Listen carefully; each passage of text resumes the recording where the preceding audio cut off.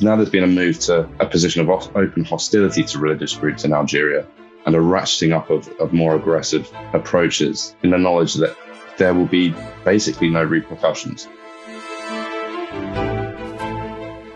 Hello and welcome to the USCIRF Spotlight podcast, a weekly podcast series by the United States Commission on International Religious Freedom, where we take a deep dive into religious freedom conditions around the world, breaking the situation down for you. Each week, we focus on a different country, region, or topic. Not only do we analyze and explain the religious freedom situation to our listeners, but we also make policy recommendations to the United States government in order to address the immense challenges we bring to light here. Now here's the host of our show, USCIRF Director of Outreach and Policy, Dwight Bashir, to lead today's discussion. Welcome to USCIRF Spotlight. I'm Dwight Bashir.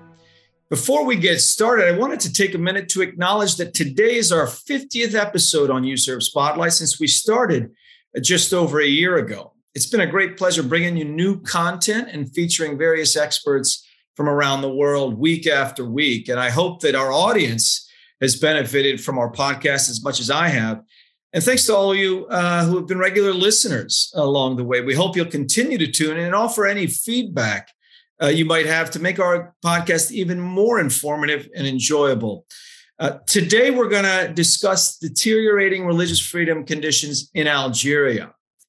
In recent years, Algerian authorities have shown increasing hostility towards religious minorities, forcibly closing dozens of Protestant churches and prosecuting Ahmadiyya Muslims for gathering without authorization for the purposes of worship. Algerian courts are also increasingly enforcing Algeria's blasphemy and anti-proselytization laws, including against Christians, Muslims, and free thinkers. Many of these violations are highlighted in USCIRF's recent report on Algeria, just released last month, which reiterates USCIRF's recommendation that the State Department place Algeria on its special watch list for severe violations of international religious freedom. Now, to date, the State Department has not put Algeria on its watch list, but we hope they will change, and we anticipate new designations soon, perhaps sometime this month. Now, to explore these dynamics further and to better understand the range of violations occurring in Algeria, today we have with us Miles Windsor, who covers North Africa and the Middle East for the Religious Freedom Institute. Welcome, Miles. Thank you, and it's great to be with you on your 50th episode. Yes, thanks again.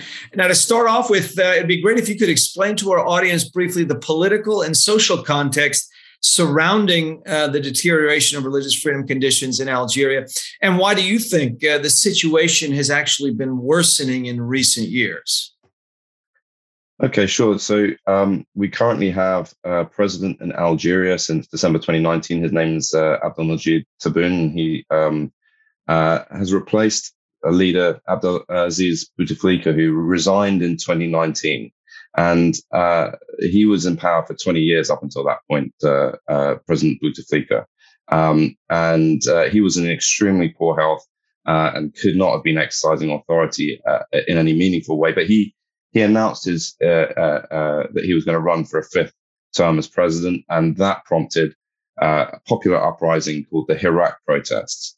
And these protests, the Algerians are great at protesting on the streets, and the leaders of that country know that, and that was a very effective protest at that time in leading to Bouteflika's resignation.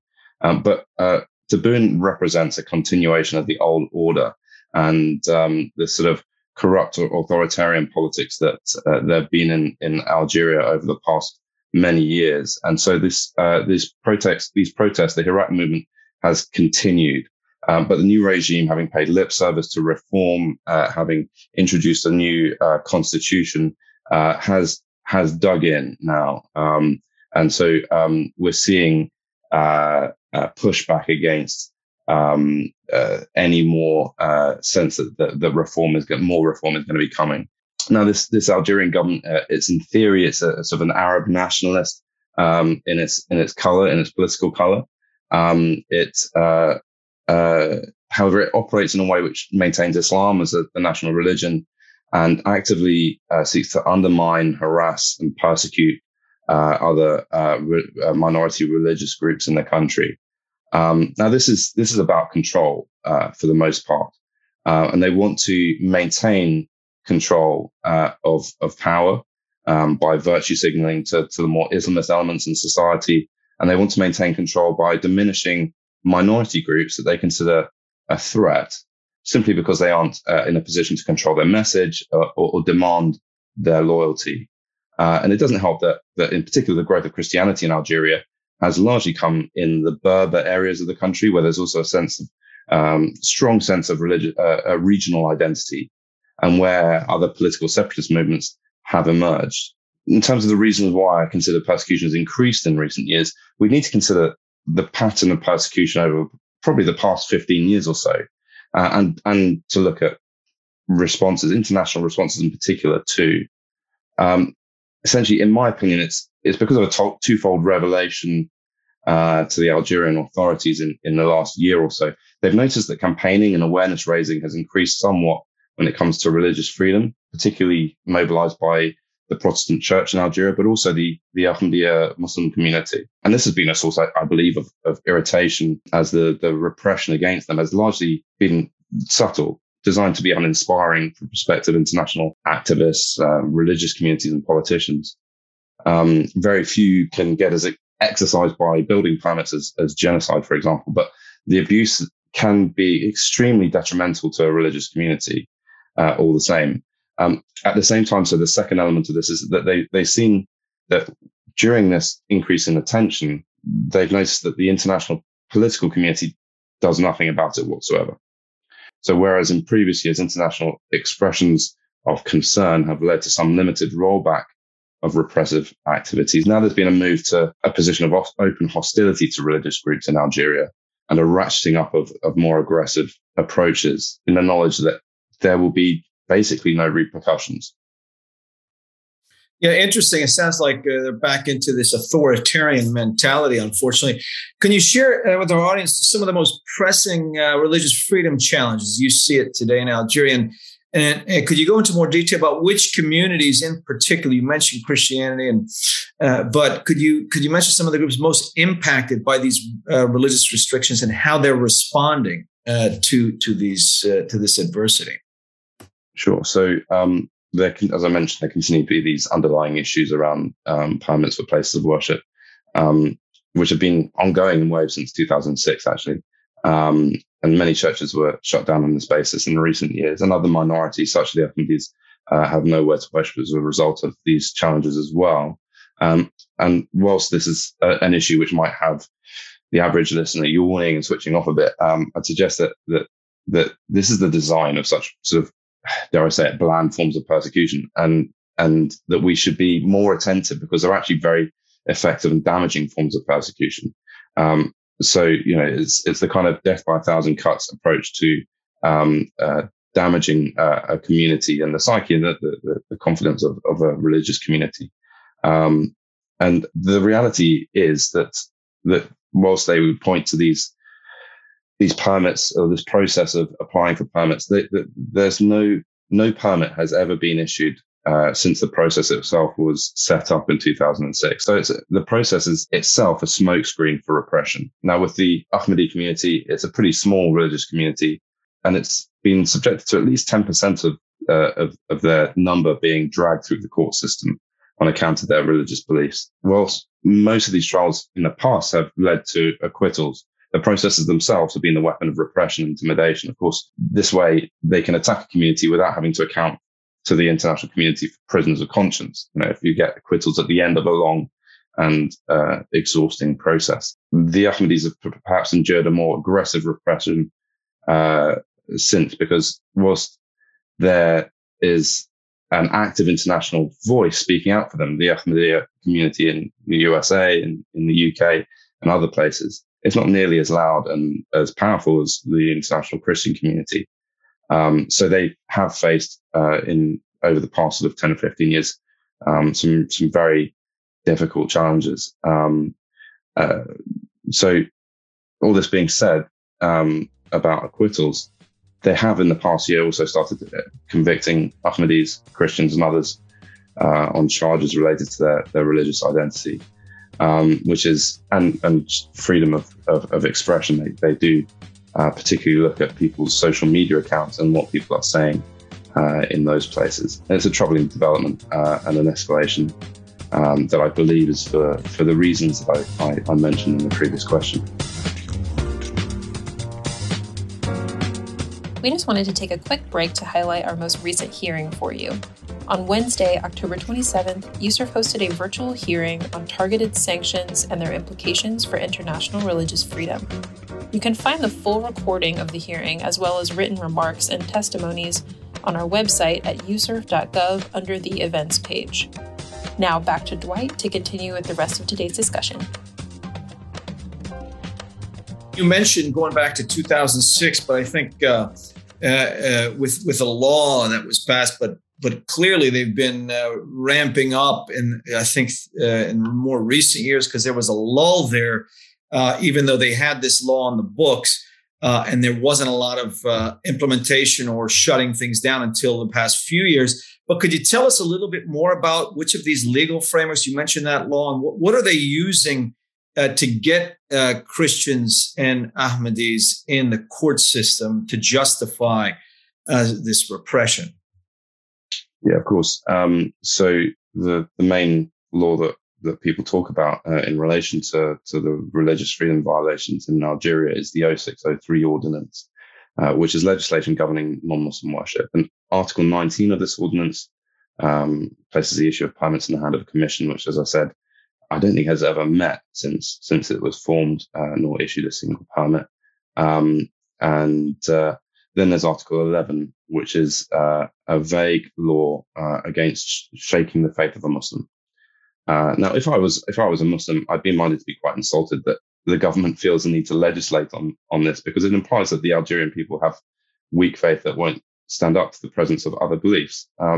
Either way, the legislation has been manipulated and abused in a wide array of circumstances, as you can imagine, with such vague wording. And another deeply inappropriate piece of legislation used to repress minorities is Article 144 of the Algerian Penal Code. Whilst the entirety of the article is an abuse of freedom of expression, it's Clause 2 in particular that creates the opportunity for abuse of religious minorities and free thinkers, as you mentioned earlier. This article states that whoever insults the Prophet Muhammad or the rest of the prophets, or ridicule the basics of the religion or any of the Islamic rituals, either in writing, drawing, expression, or any other method, the general prosecution shall initiate the litigation procedures spontaneously. So you can imagine that this has been used, and this has been a clause used significantly for some of these prosecutions in the last year or so. Now, I mean, with this in mind, it sounds like these tactics, as they're using to get to shut down churches, to prosecute Ahmadis on blasphemy and others. What you mentioned earlier that they test the international community, and if there's and saying that there's no response, they just keep going. In your estimation, what can the U.S. government and international community do to ameliorate the situation for religious minorities and dissidents in Algeria? I mean, it sounds as if not a lot has been done. I mean, and I think of a country like France, which has a history in Algeria. But if you could unpack that a bit, looking at key actors like the U.S. government and others in Europe that might be able to bear some pressure on the situation. Thanks. Yeah, I think whilst religious freedom as an area of foreign policy has become a priority at sort of the political in the political realm of government, at the ministerial level, if you like, both in the US and the UK and other places. That's still filtering down, I think, through the civil service and to the diplomats. And there's still, I think, a lot to be done in terms of educating and showing why religious freedom in these countries is important, significant, why it matters beyond the very important ethical reasons for the stability, the security of the country and the wider region, and how it impacts on us as well. So that work actually needs to start there with showing and explaining why this matters and why our diplomats should be taking this seriously. Because right now, I think oftentimes I hear too much pushback from our diplomats who don't necessarily want to engage on what can be sort of an awkward topic with the leaders of the leaders of Algeria, for example. So that work needs to be done.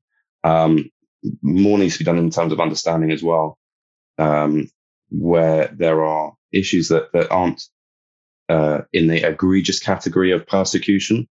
As I mentioned, there are areas that are definitely more obvious in the Middle East, North Africa, in terms of the seriousness of persecution. And yet this is very serious types of persecution that you're seeing in Algeria against religious minorities, and that have really profound impacts on these communities. And so we need to wise up that these aren't just internal legal issues to do with the application or the willingness of a community to apply for permits or to become an association, which has become a problem as well with some of these communities. But actually, these are things which have a profound impact. So understanding these things is important. Acting in partnership, I think it's important to say, not just to use the stick method, but also the carrot method in terms of working with governments like the Algerian government in trying to promote a new way of approaching these issues and challenges. We've seen this done well with other diplomatic bases in other countries in the Middle East and North Africa. It is possible to work with governments like the Algerian government to try and promote religious freedom and to try and help them to move and shift some of these policy areas and attitudes which are detrimental to religious freedom in the country. So working with those countries, but also making sure that when we see violations of human rights, that we are able to bare our teeth on these things, if you like, or that there are consequences of some kind when you see human rights abuses flagrantly committed in places like Algeria. And it's important, I think, in this process that they do receive this status as being on the special watch list. I think that's right, that is applied. If there's been concern that what they've been doing to this point hasn't been serious enough to warrant that, then we can look at the prosecutions in the last year and apply that and acknowledge that Algeria needs to be on that special watch list. So there are a range of things I think that need to be done in order to tackle the issues in a more serious way with Algeria. Well, thank you very much. We'll have to leave it right there, but I agree with you. And we've made that recommendation that the U.S. government should indeed place Algeria on its special watch list based on a lot of what you talked about today. But you can also find the case to be made for why Algeria fits that criteria in that new report I mentioned, Algeria Country Update, which you can find on our website, and also our full set of recommendations for U.S. policy. I want to thank Miles Windsor from the Religious Freedom Institute for joining us today. Thank you all for joining us, and we'll see you next time on USCIRF Spotlight. To learn more about USCIRF and about global religious freedom concerns, visit uscirf.gov. That's USCIRF.gov. You can also find us on Facebook and Twitter at USCIRF. Thanks for listening, and we'll see you next week for another USCIRF Spotlight.